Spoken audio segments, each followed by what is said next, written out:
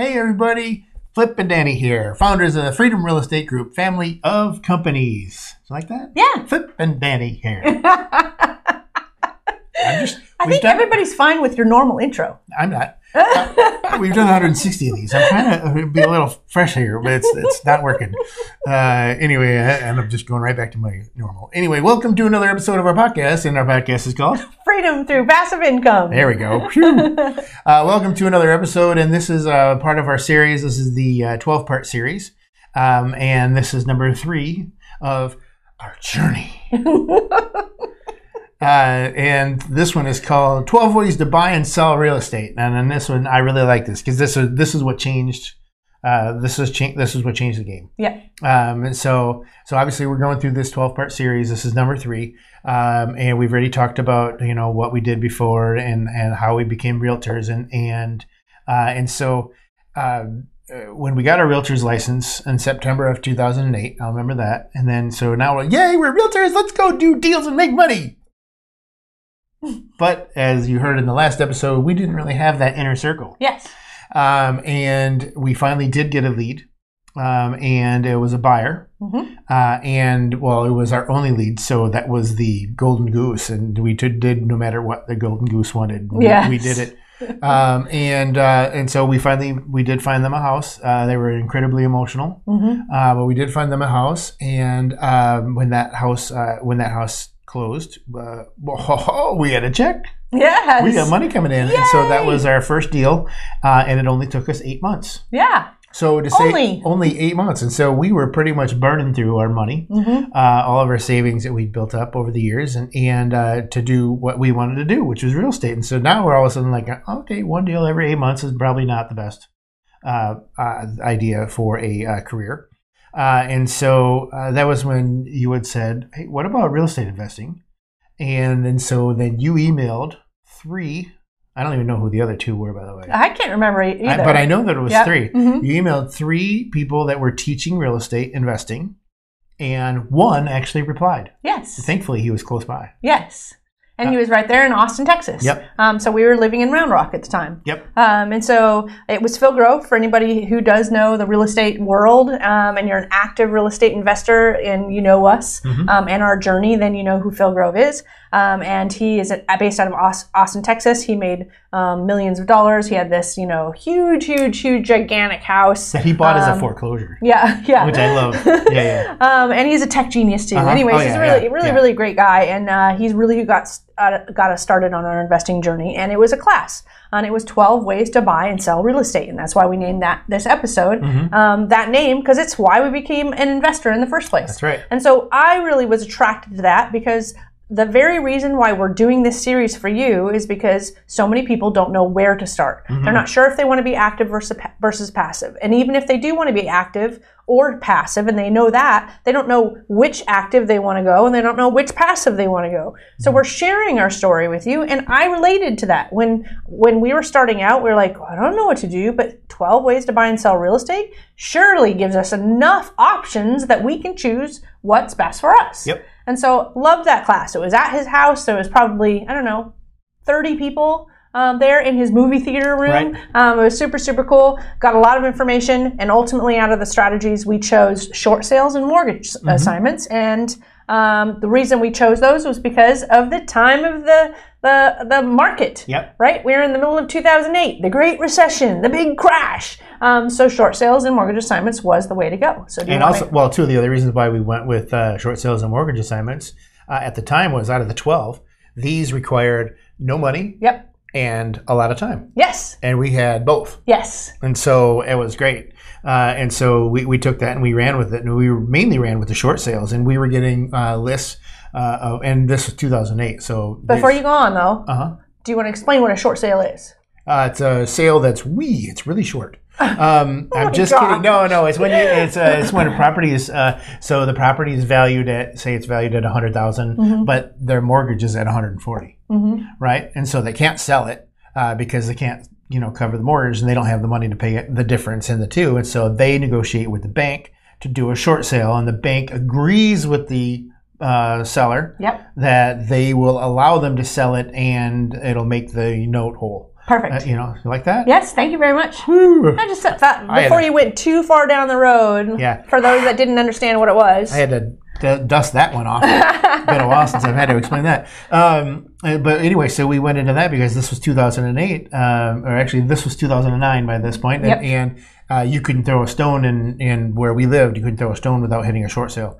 They were everywhere. Yeah. And so we started talking to a lot of people and started talking to banks.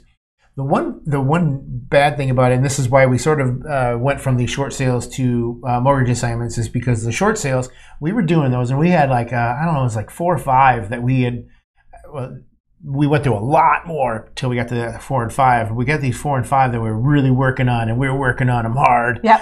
In fact, one, we even, my whole family went over to the house and we cleaned the entire house. Second, 2-story house, cleaned the entire thing. No electricity, no water, nothing at this house. Yep. Let me just say there was some things in that house that I never want to ever see again in my life. But anyway, and because we were working on this, we were going to sell this property and we were going to make some money on it. But the bank at the last minute said, you know what? Never mind. And they stopped the short sale and just foreclosed on them like the next week. It was something stupid. And oh man, we were so mad. Mm-hmm. But at the same time, we're also starting to learn these mortgage assignments. And so we got these 4 and 5 that we were working on, well, 4 at this point now. And but then we started doing these mortgage assignments, and we lined up a mortgage assignment. We got the seller. Hold on, we have to explain what a mortgage assignment is. Danny, what's a mortgage assignment? Flip likes to get ahead of himself. Can you tell? What? Doesn't everybody know what's in my mind? So a mortgage assignment is when the example that you said, $140,000 is what they owed, right? Right. But the value at that point in time is $100,000. Now that's a pretty extreme example, but we're going to use it because that's what you explained for the short sale. Perfect. Let's just say that Flip has this $140,000 mortgage. Well, what we can do is we can just assign his mortgage to a buyer that can't get approved for a loan, which are everywhere right now. Right now, because of the lenders tightening all of the requirements. So now there's Joe over here that says, yes, I'll just take over Flip's loan. I don't care that it's $140,000. I plan to live there forever. The market's eventually going to get better, and then I'll refinance it. Mm-hmm. Flip goes, well, that's way better than a short sale that's going to be on my record, or foreclosure that's definitely going to be on my record and hit my credit. So yes, I'll absolutely assign my mortgage over to Joe, who wants to buy this property, and he's going to now take make the payments and take care of the house. So it's not a lease; it's actually going to be owned by Joe. Mm-hmm. Is there anything that I missed? I'm trying to let. There's so much I can just describe. There's a lot in there, and I'm sure people are going to have questions about it. I'm trying to be simple. That's essentially it. Yeah. Yes. So he assigned a mortgage over to him. So now Joe's paying this guy's mortgage. Yes. Yep. And for those of you advanced enough to understand what a subject to is, we are going to be talking about that in the next episode. But essentially, a mortgage assignment is wholesaling a subject to. Yep. That right there will answer every single question that you possibly could want to know if you're an active investor and you know some of this. And our little tagline back then is we were taking unsellable sellers and finding and selling them to unloanable buyers. Yes, that's right. Yep. And so anyway, so we were working on the short sales, and then all of a sudden we started working on a couple mortgage assignments. Mm-hmm. We found the seller, and like 2 weeks later we found the buyer. Boom! Next week, 2 weeks later, we were closing, and the seller is happy because they're off and they don't have to worry about their payment anymore. Buyer's happy because he's got a house to live in he couldn't get before. We're happy because we just charged him a fee to get that house, and boom, we're on our way. And I'm like, wait a second, we just made X in the last 3.5 weeks, and we're still working on these 4 short sales that we've been working on for the last 4 months. And so we just dropped those short sales like a bad habit and went straight into mortgage assignments. That's right. Yes. So some of the pros of this part of our career in real estate was, number one, these 2 strategies that we chose was no money out of pocket except for actually running the business. Right. Obviously, we had to run the business still, and it was the right strategy for that time of the market, right? 2008 was just prime for short sales and mortgage assignments, and Flip explained why we like mortgage assignments better. Yep, and mortgage assignments is a solution people didn't even know about. Yeah. I mean, there were so many neighborhoods around where we lived that when they bought them in 2004, they were getting 110 to 120% mortgages. Yep. And because they were rural, I hate that word, they were out of town. And so there was all these programs that were giving them 110 to 120% of the value of the property. So now were they not only underwater, even if they would have done 100% loan, they were doing 110, 120% loan. So there was just neighborhoods we knew where to go. Yep. And we're just like, hey, we can help. That's right.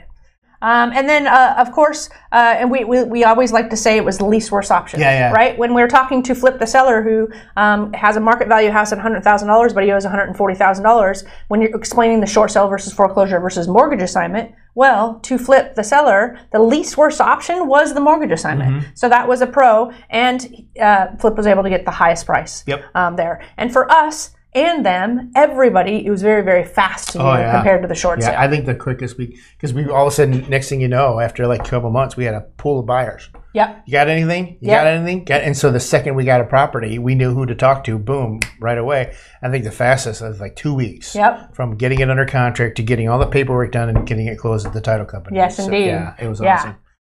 So another pro was it helped avoid foreclosures on the market. So that was a time in our history where the more foreclosures, the more, if an appraiser is going to do an appraisal on a certain part of a subdivision or something, if there's dominant foreclosures, they have to use the foreclosures as the value, right? So even though there's some sellers who did not have to go through a short sale or foreclosure and were able to sell their property, their values automatically went down just because of the foreclosures and what prices those.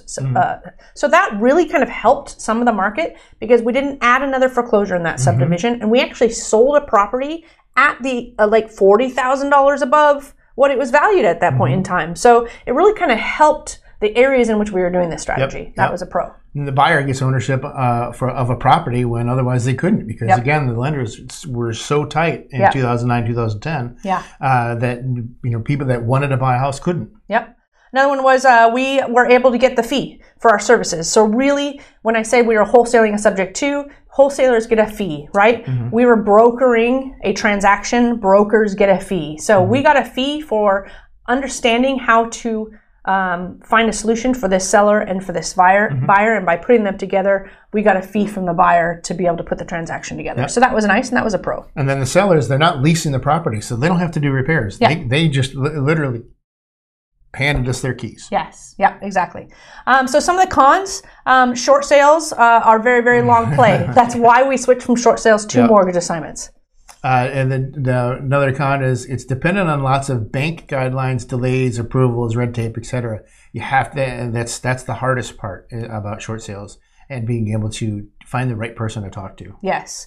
For the mortgage assignment cons, the seller is now dependent upon the buyer performing. So when I sold Flip's house to Joe and I got that fee in the middle, well, Flip's happy and so is Joe. But what happens when Joe starts defaulting on Flip's mortgage? So Flip is very dependent on Joe actually performing on the note so it doesn't hurt his credit. Yep. There could be a whole episode just on that. Yes. And then there's the due on sale clause, and that's the little clause in everybody's mortgage contract that you sign, where it says, and this is the key word, that the bank may call the note due. Yes. May. If they see that you transferred it to another buyer. Yep. In this case, Flip did transfer it, right? It was an ownership transfer, but the mortgage stayed in place. That's why it's called mortgage assignment. He assigned his mortgage over to Joe, and there's legal paperwork, there's attorneys involved in all of this. It's pretty crazy. So everything was 100% legal, but we always disclosed, there's a due on sale clause. So the bank could say, hey, Flip, I saw that you transferred this over to Joe. You didn't get our permission, so we're going to call your note due. Yep. But what was our line back then?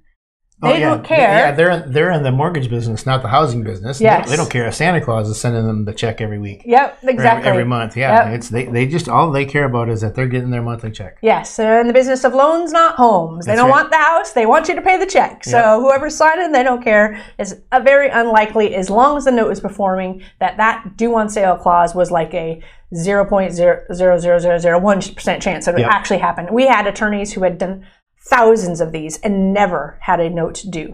And we also went to the precaution of our attorney said, well, let's just write the bank a letter. We're going to put it in the check and say, we transferred this note. Here's the first check. If you negotiate this check, that means you approved. Thank you very much. And he kept track of all that. So there's a lot of strategy involved. And I know that we're going over time in this series here. So we're not teaching you exactly how to do it, but that's what we did in that environment. And what's really, really great about that is because knowing what to do in an environment that moves, that's really, really, really wise to be working with people like that. And we wanted to pass on some of the knowledge that we had of a down market. Right. That's just estoppel by acquiescence. Yes. That's the only thing that I know that sounds like that, and that's actually more than 4 syllables. Acquiescence. Stop it. We say we don't even talk like that, man. That's why. It might be in our head, but we don't put it out. Okay, sorry. I'll edit that part out. Just kidding. All right, let's go over our quick 5. Risk tolerance. There's risk here. Yes, there's definitely risk here. Yep, you may see a lot of attorneys when doing things like this, and we did. Yes, fortunately. Yep, and we won every time. Yes, that's right. Time availability. You need time. Yes. Yep. Knowledge. Lots of knowledge. Oh, we did not do this without a whole lot of help, especially on the legal side. Inner circle. Well, you need the inner circle to learn how to do it. Yep, exactly. Access to capital. Still don't need that. Do not need that. No. So here's some of the factors of this part of our journey of what we did, why we did it, the pros and cons of each. I hope it helped. Tomorrow is episode number 4, where we're going to be talking about subject to and wraparound mortgages. Subject to rep. That's right. That's right. Well, again, make sure you head on over to our website, freedomcapitalinvestments.com, to join our investor club. Make sure you're hitting the like button. Hit the like button if you like how long these episodes are. I like that. Please don't give us a thumbs down. I know. We're trying to get through these, and we didn't realize, boy, Danny's a chatterbox. Can't get her to stop talking. But hit the subscribe button. Hit all those buttons. Give us 5-star reviews if you think that what we're doing is valuable yes. and worth it. But we like to end all of our episodes with invest smart, live happy. Bye everybody. Nothing on this show should be considered specific, personal, or professional advice. Please consult an appropriate tax, legal, real estate, financial, or business professional for individualized advice. Opinions and information on this show are not guaranteed. All investment strategies have the potential for profit or loss.